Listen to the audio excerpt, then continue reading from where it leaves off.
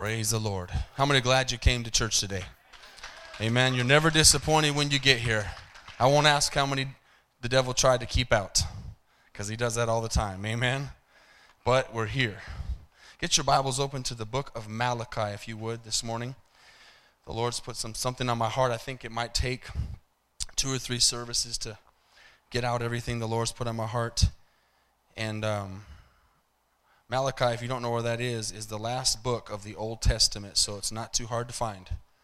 Just find Matthew and go backwards, and you'll find Malachi. I want to talk this morning, and possibly for a few services, about God's provision. Amen? God's provision. How many know that God is a provider? And how many know we need God's provision? And it doesn't have anything to do with it, but it did happen this week. If anybody knows, paid attention to the news or anything, the United Kingdom as a whole pulled out of the European Union. And so that immediately caused a ripple effect in Wall Street and stocks and things like that. And so for a lot of people, common people like us that are not billionaires and millionaires, it doesn't really seem to affect us, because we don't have those things, but it does affect the entire economy of the world. And we've always believed and always trusted in the Lord that He is in control of our finances. Amen. I've never met a person in my life who had too much money or too much provision. And we can always use more. And when you find someone who has too much, let me know. And I'll set up a meeting with them, and we'll get that too much and put it to the gospel. Amen? Send it to Africa. But there's always a need to have more, and I believe this morning God wants to give us more. I believe He wants to prosper us. I've got you in Malachi, but I'll just read a verse for you. You can write it down in your notes.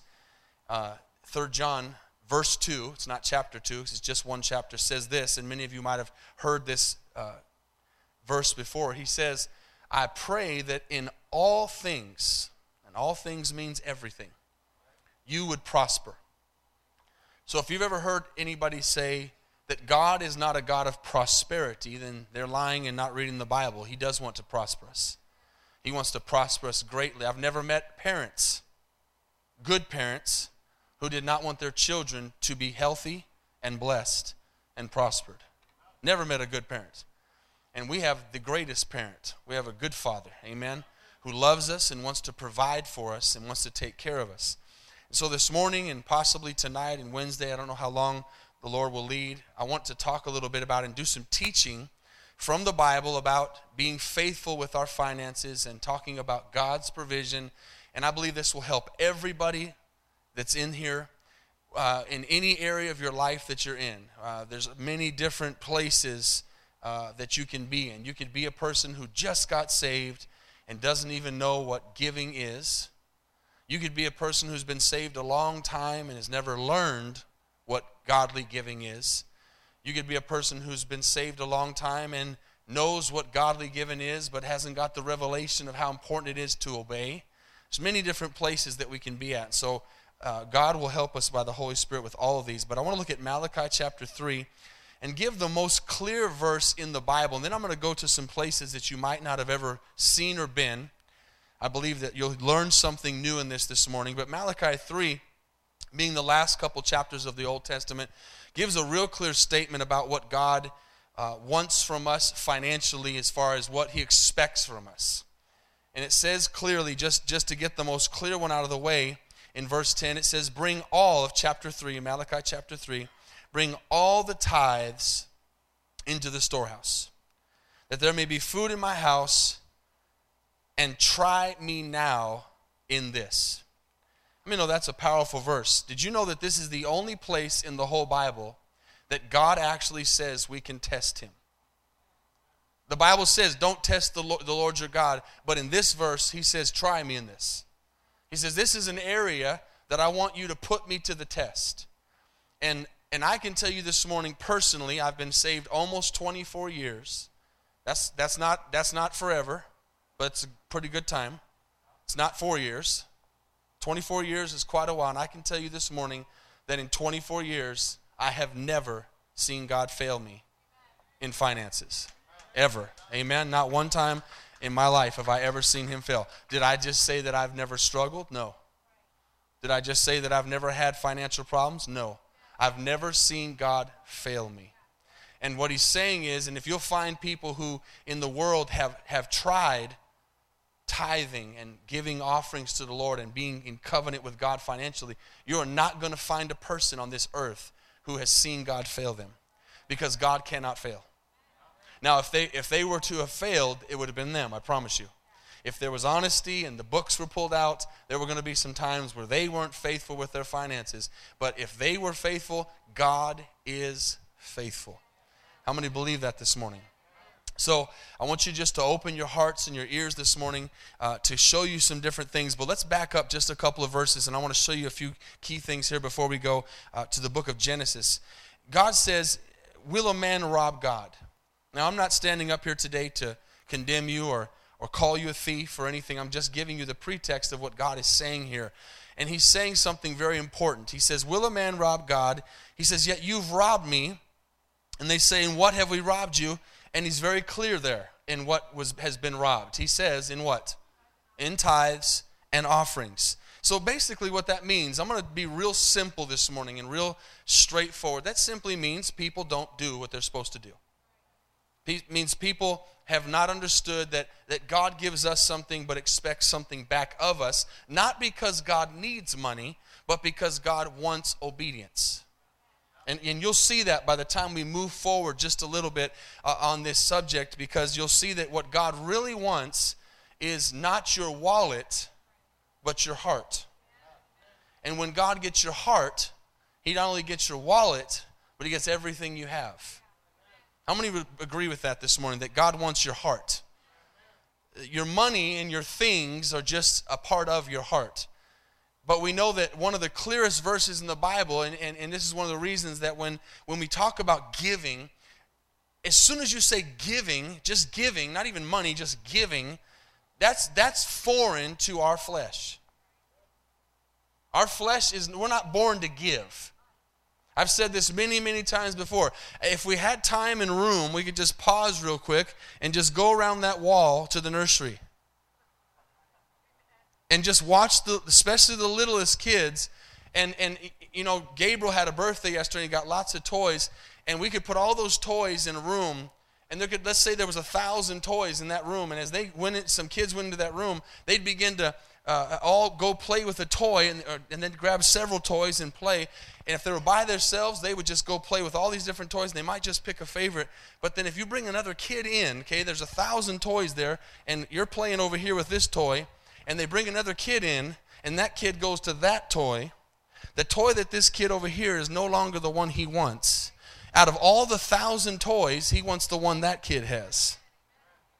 And you're not going to see the kids in the nursery going, here, take my toy. Here. That just doesn't happen. Unless you've taught your kids that, and praise God for that. But the flesh and carnality and nature is we're takers. We're not givers. And so this is a process. This is part of being born again, is getting to the place where I begin to realize I want to be generous. I want to be a giver and not a taker. How many know that in life there's only two kinds of people, givers and takers? How many believe that? That's it. You're a giver or you're a taker. I don't know what you are. I don't know what you don't know what I am, but everybody's a giver or a taker.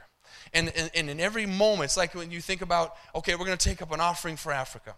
There's two kinds of attitudes right there. Well, I could throw in a third. The third one might be, oh, I don't care. But two are, oh, man, they're going to ask for money. And the other one is, oh, man, they're asking for money. This is an opportunity for me to be able to give to the kingdom of God. Amen? It's just those two attitudes right there. How many really will just agree with me on that? It's just one or the other. And that's not just with giving. That's with serving. That's with coming to church. Oh, man, I have to go to church. Or, oh, man, I get to go to church. It's that whole attitude that comes from right here about just giving to the things of the Lord. And so he says, will a man rob God? You've robbed me in tithes and offerings, for you've robbed me even this whole nation. And then he says that statement, bring into the storehouse. The storehouse is the church, and I'm going to show you that very clearly in a second. The storehouse is the church of God. And listen, ministries and charities and all the different things that go on in the world are great. I used to have a ministry, just a ministry with no church at all. I know what that's like. But tithes are not for ministries. Tithes are for the storehouse. And offerings are for ministries. Amen. And so they exist, and they need to be supported. But he says, bring the tithes. Notice he didn't say bring the tithes and offerings, although we give offerings here. He says you have to bring the tithes into the storehouse. Why? So there'll be food in my house. In other words, so that the church can exist. You know, we're sitting here in a very nice building. Could it be nicer? Yes. Could it be worse? Yes. Amen. We're sitting here in a very nice building. We have air conditioning. We have lights on. We have a lot of air flowing right now that costs a lot of money. Amen. All these things, just to be able to sit here, cost money. The storehouse has to be supported, and God chose to use us. He chose to use every single one of us to do it. So he says, bring them in, that there'll be food in my house. And then he says, try me now in this. And look at the next verse. This is pretty powerful. I want to give you a revelation of what happens to people when they're struggling. And I'm not saying that you won't have struggles, but I'm saying when they're struggling and struggling and struggling and the struggle never ceases, is usually this is not happening because the 10's not happening.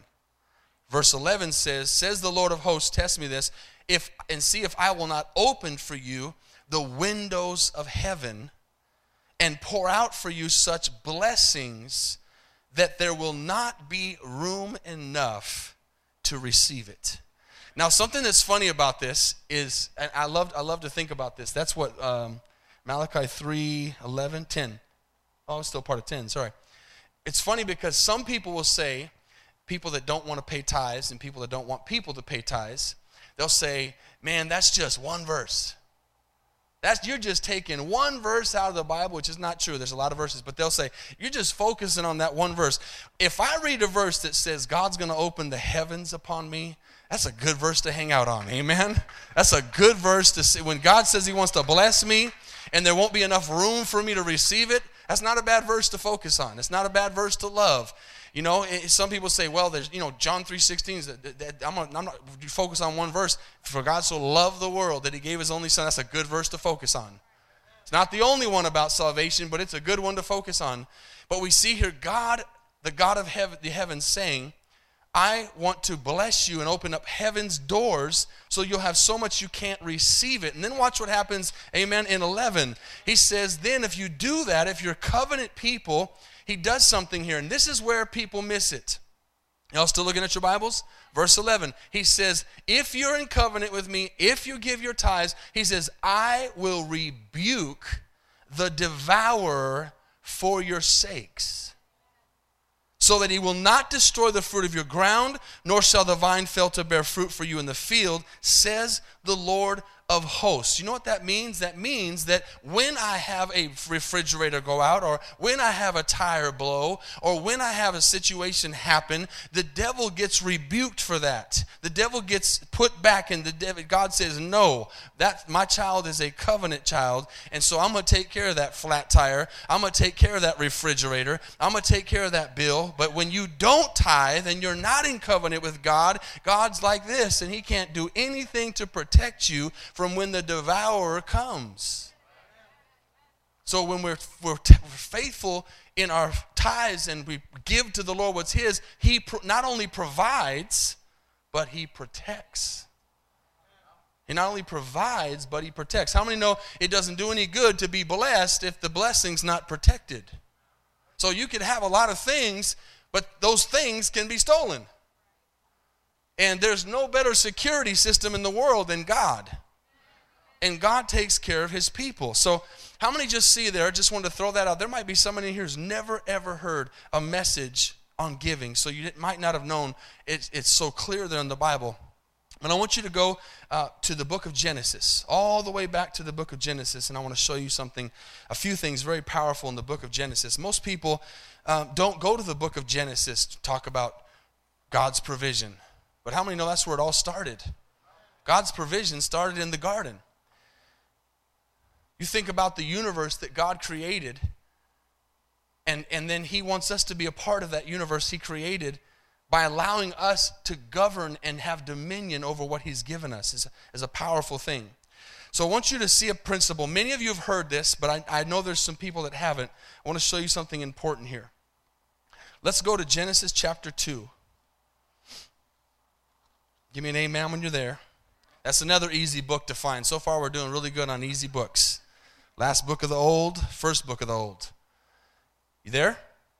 So God has created the heavens and the earth. God has created man. And now God has said to man, I want you to multiply the earth. I want you to go and I want you to live in this awesome, amazing place that I've given you. And he begins to recount the history of creation. And then we see in verse 8 that God planted a garden. That's why we call it the Garden of Eden. Eastward in Eden, and there he put the man whom he formed. Now I want you to pay attention to these verses because, and look at me just for a second before we read these. God is a God of principles. Okay, principles. So that means when he sets something in place, that it's something, it's a foundation that we go off of, okay? And so he's a God of principles. And the principle of giving and the principle of taking is right in the very beginning in Genesis. And God knew man's heart. And I have to say this again, just to put it out there and make it clear, to remind you again, God never predestined that we would fail. It was not God's intent to set us up to fail. He did not create us and say, I'm going to create man to fall. He knew that man would fall, but he did not predestine us to fall. How many see the difference? There's a bit, you have to understand that difference. He knew it, but he didn't do it. He set us up to pass. He set us up to be blessed. He didn't make the Garden of Eden to tease us. The Garden of Eden was supposed to be lived in. We have a hard time understanding that today because we're in a flawed world with sin, and we look at this world and we don't understand what it would have been like to not have sin on the earth. We can't understand that. We don't know what it would have been like to have perfection and how God intended it, because we are now under the fallen nature of sin from Adam and Eve, and we are born into sin because of that. But then at that time, he had a perfect plan. And he had a plan for them to do great things. And look at verse 9. He says, out of the ground, the Lord God made every tree grow that is pleasant to the sight and good for food. Now watch this. The tree of life was also in the midst of the garden, and the tree of the knowledge of good and evil. Then he goes on, and I don't want to take time to read, talks about a couple of rivers, not that they're not important, but not for what I'm talking about. Go to verse 15. And it says, the Lord God took the man and put him in the garden to tend and to keep it. And God commanded the man, saying, of every tree of the garden you may freely eat, but of the tree of the knowledge of good and evil you shall not eat. For in the day that you eat of it, you shall surely die. Now I want to show you a principle here that's very important. God, when he talks about finances and giving us things, is a God who gives us everything. The Bible says every good and perfect gift comes from the Father above. So if you have anything good, it's from God. Listen, your job is from God this morning. Your health is from God this morning. If you have a car, it's from God this morning. If you live in a place that has a roof on it, it's from God this morning. Everything that you have that's good is from God, and God gives us everything. But he says, I want you to take something that I don't want you to touch. Okay, I want you to see this principle. He says, everything's yours but the tithe. And this principle is all the way back in the Garden of Eden. It doesn't say anything about tithes there, but it's the principle of God saying, all this is yours, but. And when you begin to think about tithes, he says, all the money's yours, but. And then you have to understand, if God had not mentioned in Genesis, it's there. In Malachi, it's there. Jesus mentioned it again, although that's another thing people try to say is that Jesus never talked about it. It says tithe for a reason. Tithe means tenth. If God would have left it up to us, I'm not going to say that there's not some people who might not have chose 50. Okay? There might have been some people who said, we'll give 50%, God. We'll give half. But going back to the nursery, as human beings, we probably would have given nothing, first of all, if it had been left up to us. If God had said, hey, I want you to give something back, and we'd have been like, no, it's okay, thanks. First of all, right? But then if we had to give something, how many know the first number after 0 is 1? We'd probably give 1%. We'd probably, okay, God, I'll give you 1%. I'll give you my first percent that I get. How many know that even though 10 doesn't sound very high, a lot of people wouldn't have chose 10. They'd have chose 9 numbers below 10. A lot of times we think of 10 being a lot until you start thinking stingy. And then you start thinking, man, 9, 8, 7, 6, 5, 4, 3, 2, 1 are a lot of numbers that I could have chose besides 10. How many are following me on that? But God said a tenth. That's what tithe means. So he says, I'll give you the garden, but don't touch my tithe. That's the principle that he shows here. Now, still in Genesis, go to chapter 28 with me. And I want to talk about Jacob a little bit this morning.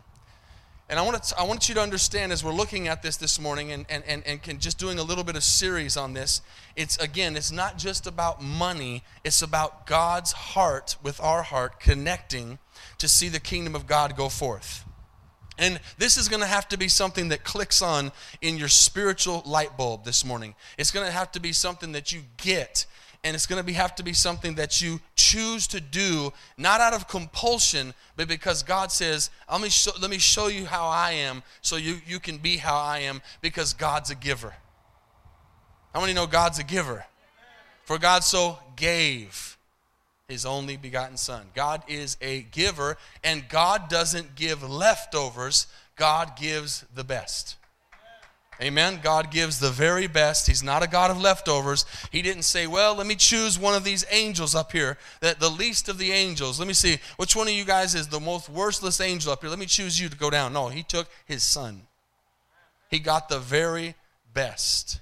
And he took that and he gave it to us in this world. Now, a connection has to happen between a prosperous heart and a prosperous soul. Okay? He says there in 3 John 2, I pray that in all things you would prosper and be in health just as your soul prospers. Your soul is your attitude. Your soul is your thought pattern. Your soul is your actions and your reactions and your approach to life. And what's funny to me, I'm just going to throw out something that's funny to me, is that before we get saved, you get into church and you start learning about tithing and giving to God. And as you know, in this church, we talk about offerings in the service and we give a verse, but we don't spend hours on it. We don't talk about it all the time. We just teach the principles. But it's funny because a lot of people who have troubles with tithing are people who would take their paycheck and blow it on Friday night when they got it Friday afternoon. I'm going to let that marinate for a second. Right? No problem at all throwing down a 20 somewhere for some beers, or throwing down a 20 for a tip somewhere, or just going out and buying drinks for everybody, including people you don't know. No problem buying drugs. No problem going out and buying clothes. No problem doing all kinds of crazy things with your money. But then God says, you know what? I'd like to have a tenth of a covenant. Let me make a deal with you so that I can prosper you. And we're like, nope. You kidding me? How do we change that so fast? We don't look at it. You know what it is? It's a heart issue. When you really begin to think, let me throw it out this way to you. I got to get down to your level for a second. Some of y'all aren't quite with me yet. Okay? If a man or a woman was really there's some people in this world that got a lot of money. Okay? How many ever watched Shark Tank? Me and my girls love to watch Shark Tank. I'm very interested by that. Those people are filthy rich, and they take ideas in there. And when they make a deal with those people, they're making a deal with somebody who has had some success with dinero. Amen. They have made money out of nothing. And so they're sitting there going, man, if I can strike a deal with one of these sharks, and for anybody that lives in a cave and doesn't know what Shark Tank is, they come in with a business idea, and there's 4 or 5 millionaires, some billionaires, and they throw out their idea, and then they choose if they want to buy into it, and they'll give them money, and they'll become part of their company, and they'll help fund it, and then they get a percentage of it. So they'll say, give me $200,000, give me $200,000, and I'll give you 10% of this company. So if that $200,000 turns into $1 million, then you get 10% of that. And they make a deal like that, okay? So they get their money back. So if you knew somebody this morning who was filthy rich, and they had houses and cars and all kinds of things that this world would say is great, and they came to you and said, I want to make a deal with you. If you will just give me 10% of what you have right now, I will bless you beyond measure. I will bless you in ways that you cannot contain. I will give you a life that will be better than any life you've ever had. How many know that there is not one person in here this morning that would not take that deal? I'm not talking about spiritually, I'm talking about carnally. Someone came to you and said, give me 10% of what you have right now, and I will turn that into, I'll make you a millionaire. Yet we have God, not some billionaire, God, who says, I want you to give me 10% of what you have in covenant with me, and I promise you that I will take care of you. I promise you that I will bless you. I promise you I'll pour out blessings upon you that you can't contain. And we sit there and go, let me think about that, God. I don't know. Amen? You have a testimony? All right, I'm going to get to that in a second. I want a couple testimonies. Y'all still here? Who would take that deal? I would. And all the smart people raise their hands. Amen. Why not? And God says, God, the God of the universe says, I want to make a deal with you. Let's be in covenant. I'm going to bless you. You just give me back 10%, and I'll take that 10% and I'll use it for my kingdom, and I'll bless you more than you could ever contain. Amen? So we see here a principle. I want you to understand this. Your attitude, your thought patterns, your actions. See, I can't move forward until we understand that I can't even grasp this till my thoughts are right, till my heart's right, till I do realize that I used to throw a lot of money away on nothing. Till I do realize that. Some of you are sitting here blinded by your intentions, that you used to throw a lot of money away. And it didn't have to be on alcohol and drugs. It could have been on a credit card. It could have been on something you didn't need. It could have been on food. It could have been on clothes. Amen? I'm just trying to get you to understand that we throw money around like crazy and don't even think twice about it until God says, will you come into covenant with me and help me finance the kingdom? And then all of a sudden, we are stingy. How is that possible? So look at this, Genesis chapter 28. This is Jacob, who's Abraham's son. And he has seen God prosper his dad. And he has seen God multiply the provision of Abraham's life. And so now God comes to Jacob. I want you to look at verse 10 of 28. Are you there? And Jacob went out from Beersheba and went toward Haran. And he came to a certain place. Remember a few weeks ago when I talked about the church, that it was a place? It's a place that we come. It's an actual place that we come together. I want to see that word again. It says he came to a certain place and stayed there all night because the sun had set. And he took one of the stones of that place and put it at his head. Doesn't sound like a great pillow to me. And lay down in that place to sleep. And he dreamed. And behold, a ladder was set up on the earth, and its top reached to heaven. And there the angels of God were ascending and descending on it. And behold, the Lord stood above and said, now watch this, I am the Lord God of Abraham, your father, and the God of Isaac. How many have ever heard somebody say that we believe in the God of Abraham and Isaac and Jacob. The reason we say that is because of the covenant that is placed upon our lives with that. And we know there's a lot of gods, but we believe in the God of Abraham, Isaac, and Jacob. Why? Because we are in covenant today with the God of Abraham, Isaac, and Jacob. And it says, the land on which you lie, I will give to you and your descendants. So in a way here, we are seeing what I just said. We're seeing a God come down and say, I want to make a deal with you. I want to do something with you that's going to blow you away. And he says, also, verse 14, your descendants shall be as the dust of the earth, meaning a lot. And you shall spread abroad to the west and to the east and to the north and to the south. And in you and in your seed, all the families. How many? All the families of the earth shall be blessed. How many see that we come from that? Abraham, Isaac, and Jacob. He says, through you, all the families, that means everybody, shall be blessed. Now watch this. Behold, verse 15. I am with you. This is a promise. How many like promises? I love promises. How many of us don't really take the promises serious enough with God?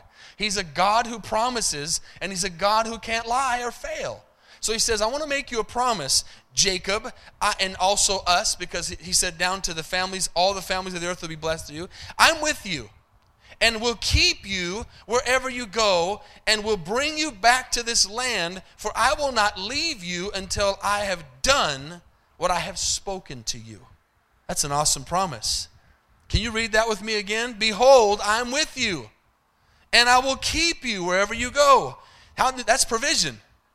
And will bring you back to this land, for I will not leave you until I've done what I've spoken to you. And then Jacob woke up from his sleep and said, surely, watch this, surely the Lord is in this what?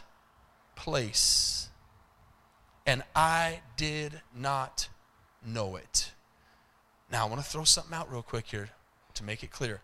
We know today that some people will hear that and say, oh, you're trying to make this building the church. This is the place the church meets. We, the people, are the church. And I'm not saying that we're not, but there's something special about a place where God's hand is, where God says, don't forsake the assembling of yourselves together. It's a place he's talking about.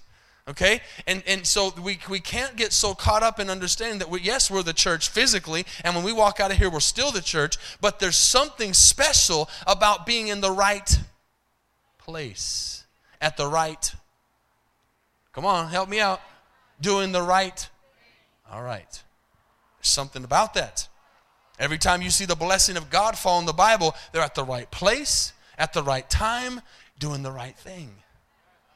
So we're trying to be at the right place, at the right time, doing the right thing this morning. And he says, surely the Lord is in this place, and I did not know it. Now keep with me, 17. And he was afraid and said, I like the New King James Version, how awesome is this place?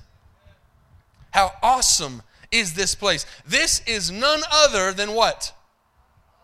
The house of God, and this is the gate of heaven.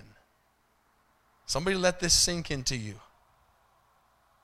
There is a tie between the house and the gate of heaven. There is a tie between the place that God establishes his covenant with, where people come together, and that place and heaven.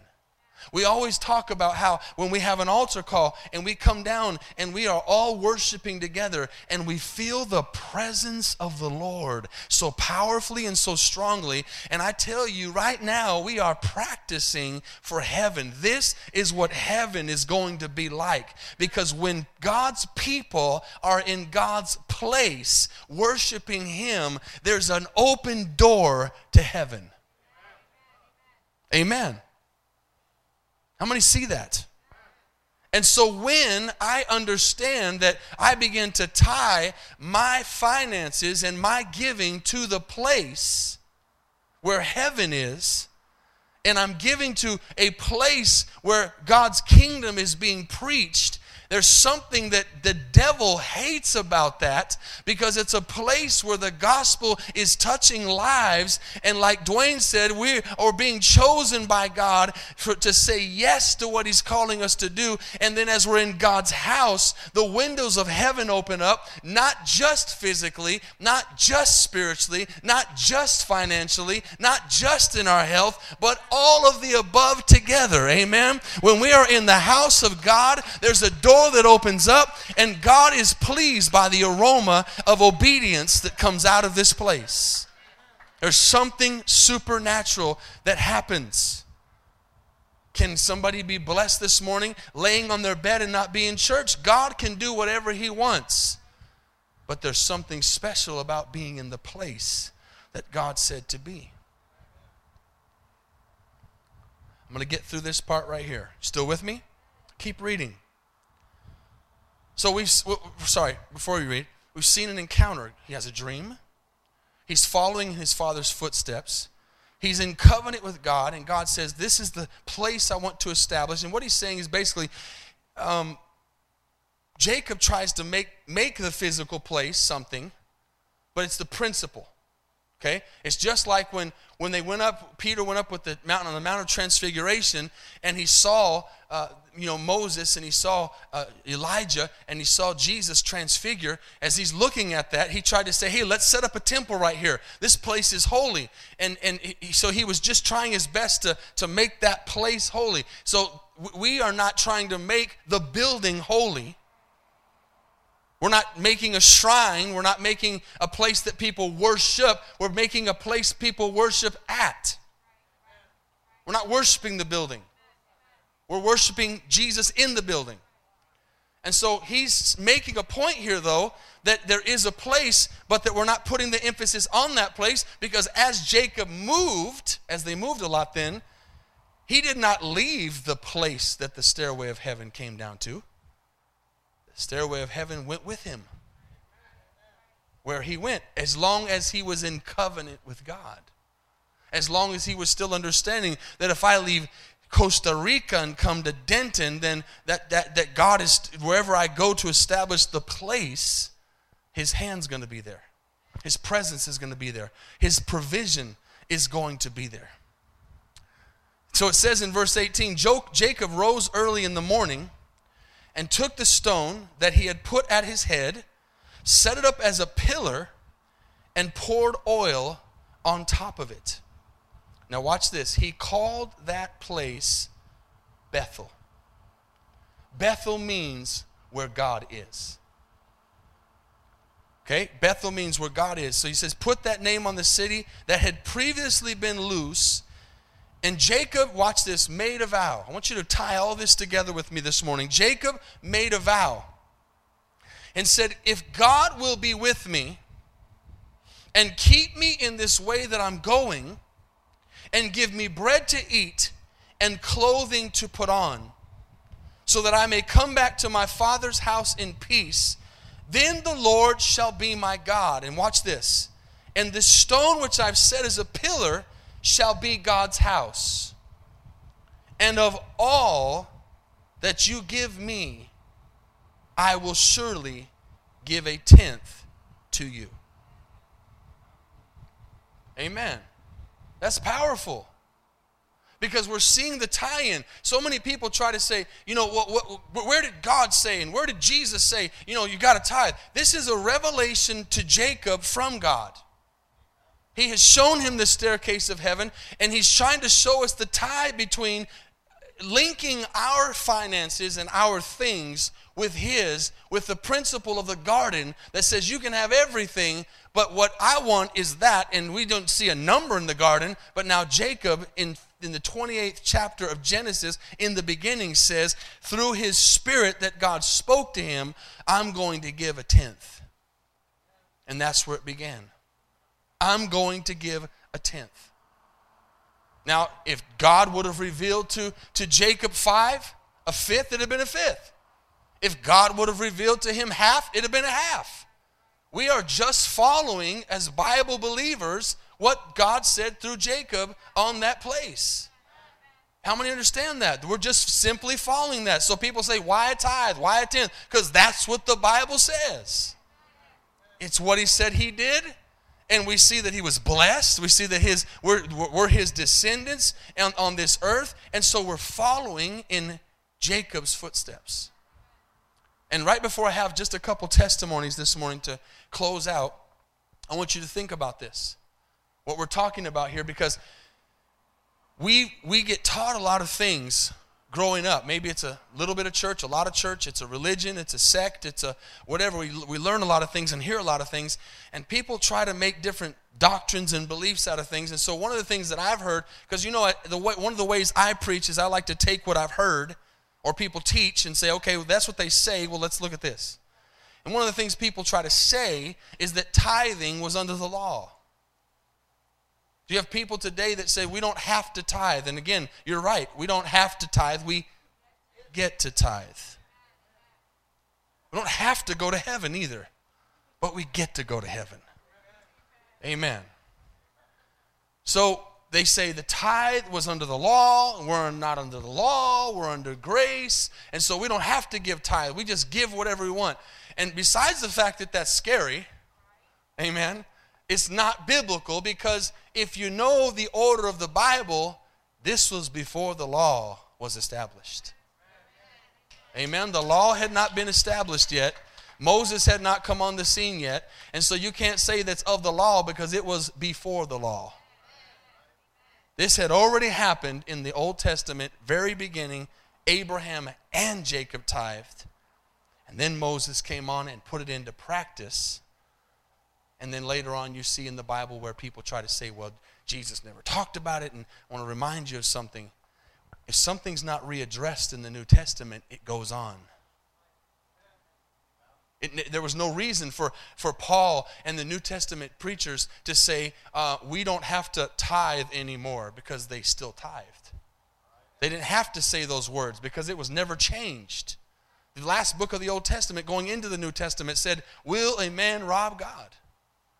And so I want to have a couple of testimonies this morning, but I want to start this off. And listen, I really believe in my heart that God is just looking to adjust our hearts. He's not trying. I love what Pastor Jones always said to me, and I learned in the last 15 years from him. He says, God, and this is such a true statement, God is not trying to get money from you. That's not God's intention. God's intention is to get money to you. He's a blesser.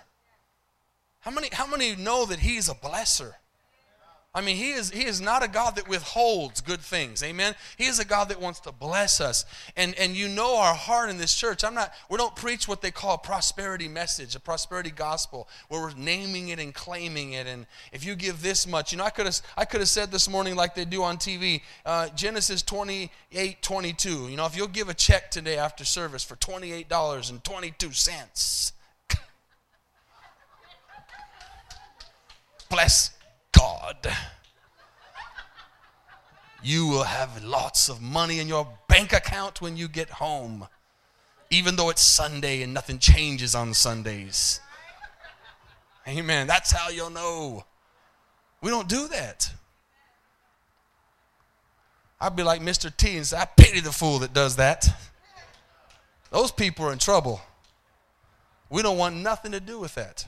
I'm not telling you this stuff. I'm teaching you Bible principles about what the Word of God says to be in covenant with God.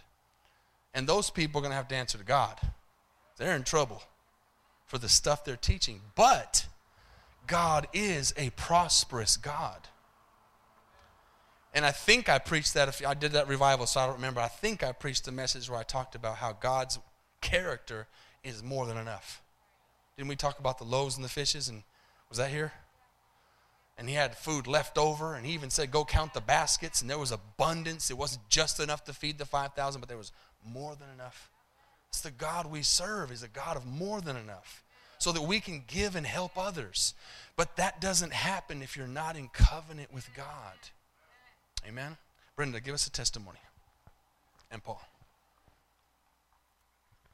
Okay. This wasn't planned, by the way. No. We've been married 20 years now. And next year, but Anyway, so when we were pregnant with Parker and Ryan, well, growing up, I grew up in a real religious home, and a lot of fighting in my family, my mom and dad, financially, about all the finances, and I heard it all my life. But when I got into on my own and off on my own, my mom would always say, "Are you tithing? Are you tithing?" So I grew up being taught to tithe, but I never really understood the blessings of it. So then when we got married and we were saved and we were having babies, and I quit my job when Parker was born, and so we were only living on one income at the time. And so I think a lot of my issue in life was fear, like, how is God going to do this? Because I can't do it. I got to take charge and I got to do it. And so we got taught on the 10%. We got taught on first fruits at our church. And so Paul was the provider in our home, and it was where we could barely even make our electric bills. We were barely able to make it each month after giving up my income. And so the teachings on first fruit, I was very fearful, and I couldn't really take it under faith that God was going to take care of us with only one income. And so I was like, we can't. And we always tithed, but it was always whatever we had left over. You know, $20 here, $50 here, $100 here, and there was no stability. Which wasn't a tithe, you know. Right. It was, we called it that, but that really, truly wasn't a tithe. Right. So we had a pastor, one of the pastors at the church, kept praying over us, and he kept feeling led to pray over us to save our checkbook, basically. And he said, just try it. Just write that check first. Whenever Paul gets his paycheck, just write it first. And it took us about a month before we kept talking about it. So we finally did it. And at the meantime, like 3 months prior, Paul had a guy at church who kept saying, "Give me your resume, give me your resume." And he had had a big demotion at work. And so not only had I given up my job, then he got demoted at work. And then so this was all going on about tithing. So then, real quick, I'll break it down. So we started tithing, and not even a month later, that guy was bringing his daughter over to babysit, and I said, "He's coming to our house, give him your resume."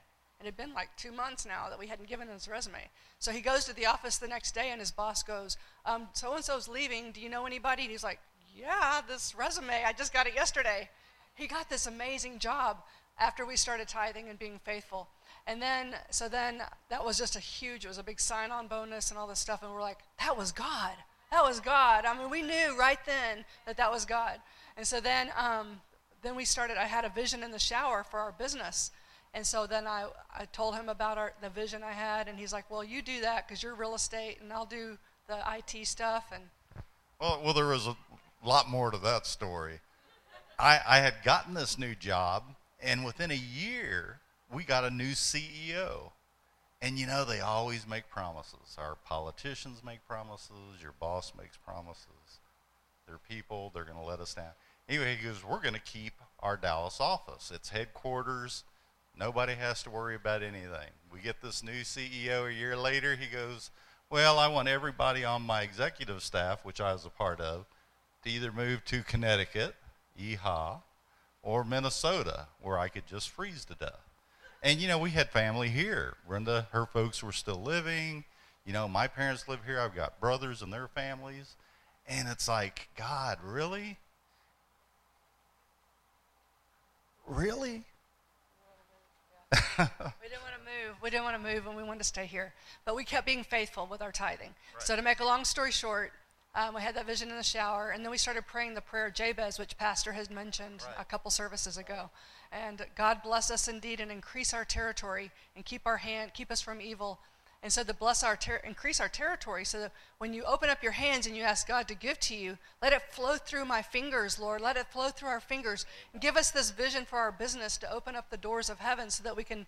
And so we even named the company Mansion Minder, so that, you know, we're helping mansions or have mansions in heaven. So anyway, God opened the doors, and the prayer of Jabez, and then not having fear and just stepping out in faith. And God's continued to bless us, and we got great godly. I mean, it's not just finances. He's given us health. He's given us blessings with our great children that are serving the Lord, that are going to be prosperous and to serve others, and a great husband and to help me and put up with me. But so. And you know, it's fear, and Pastor has taught us fear stands for false evidence appearing real. Satan wants to lie to us, and he can do a wonderful job. And it's funny, we want to believe Satan over God, and God has promised us through a covenant. Oh my gosh. And you know, it's just so amazing. We do have problems. You know, we still go through struggles and financial problems, and 2009 and 10 was really bad for us. But we were still faithful. And we have to be faithful in the good and the bad. And yeah, we love Dave Ramsey. If you've ever heard of Dave Ramsey, he's a Christian financial guy and can tell you how to get through the humps and bumps of, you know, just struggling with your finances. That's a whole different story. But yeah, don't let Satan lie to you. He will do that so easily, and you can walk away from God's blessings by just listening to Satan. Amen. Kristen, if you'll come, play something. Amen. I want one more. Dana, come on up here. And I want to, maybe over the next couple services, I only got into the first paragraph of 6 pages of notes, so I think I can preach on this for a couple days. But I want to talk about it some more tonight and Wednesday night, and challenge you to listen to these things and say, you know what, I'm gonna try this. That's the word. I'm gonna try this. But I want to explain something on that at the altar call. So.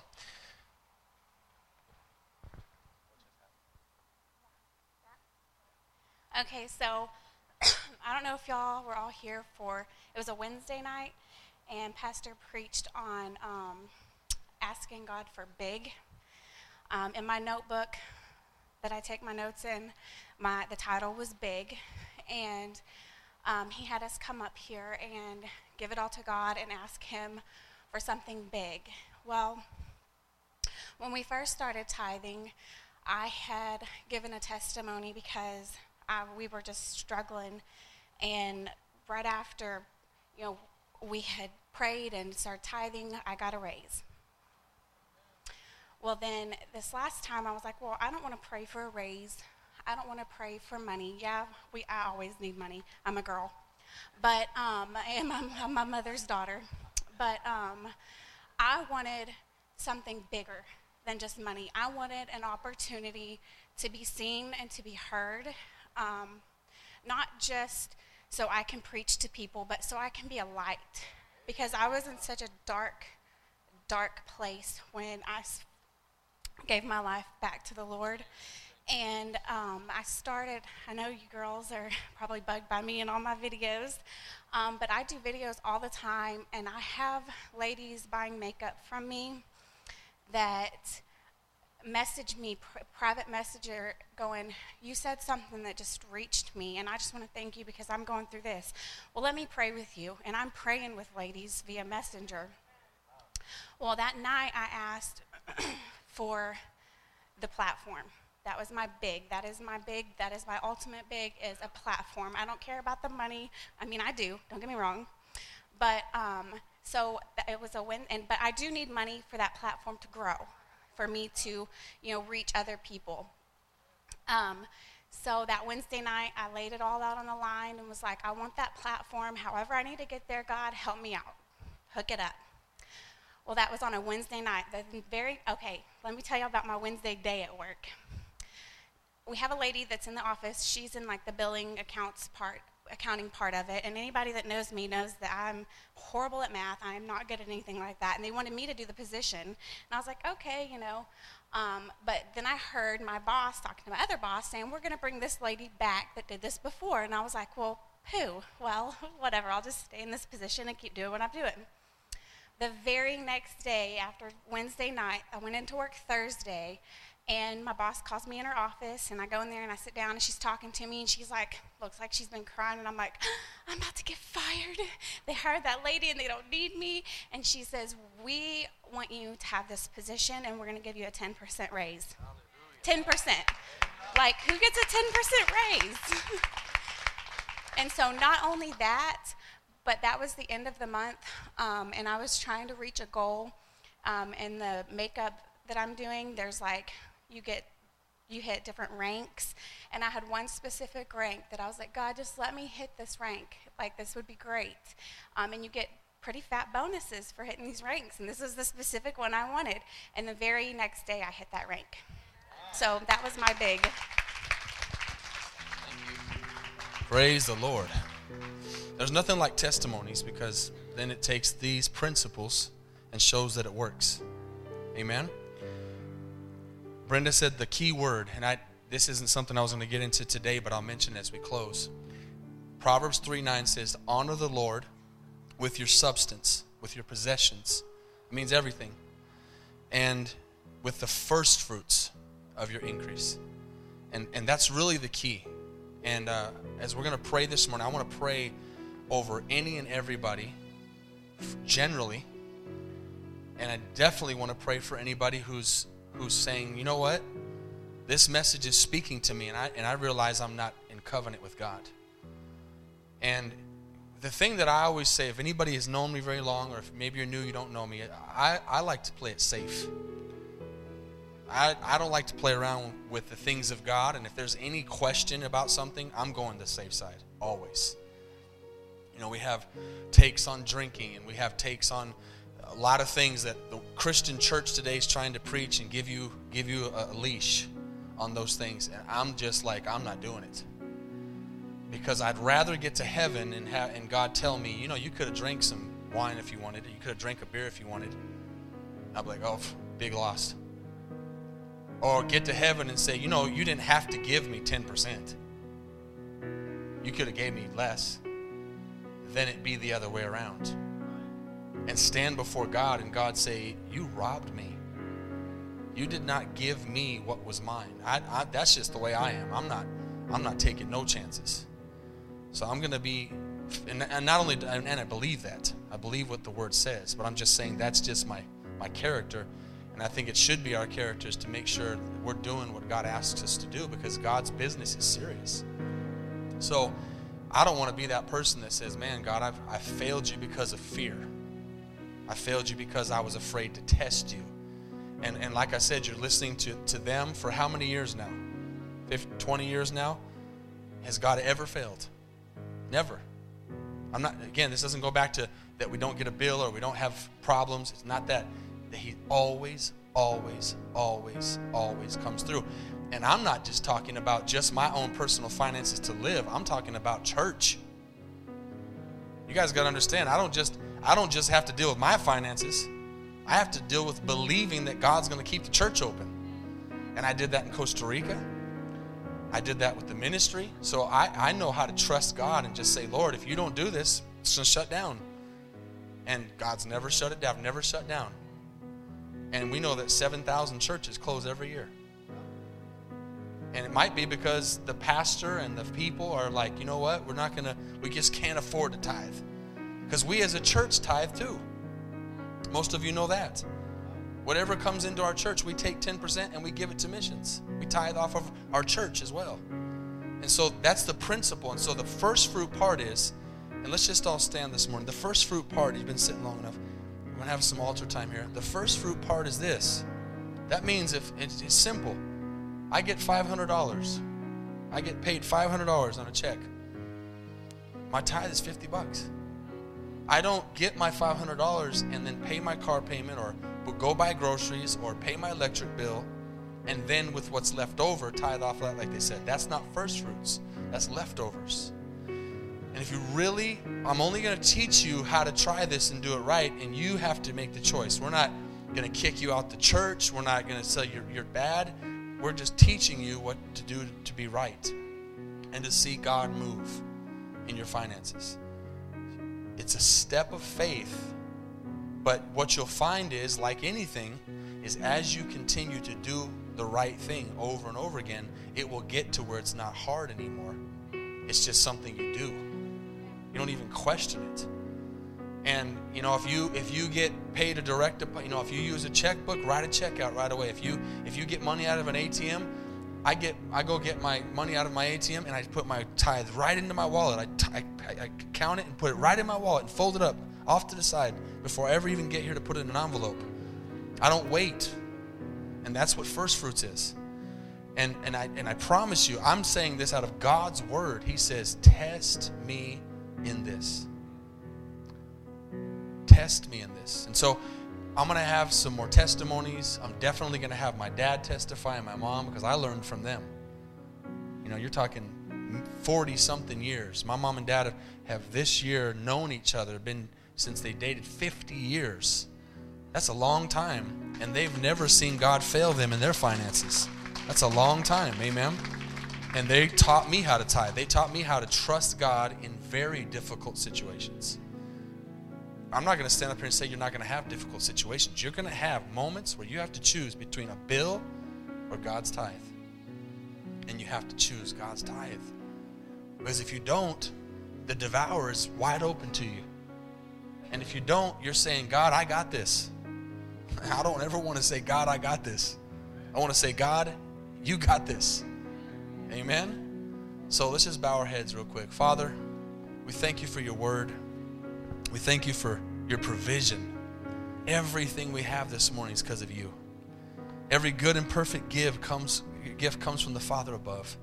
And Lord, there's no variance in you. You're the same yesterday, today, and forever. And you're a God that wants to prosper us as our soul prospers. In other words, you want to prosper us as our attitude and our heart is right. If our heart and our attitude's right, you're going to do great things through us. If it's wrong, then we need you to change it. We need you to transform it. We need you to mold it.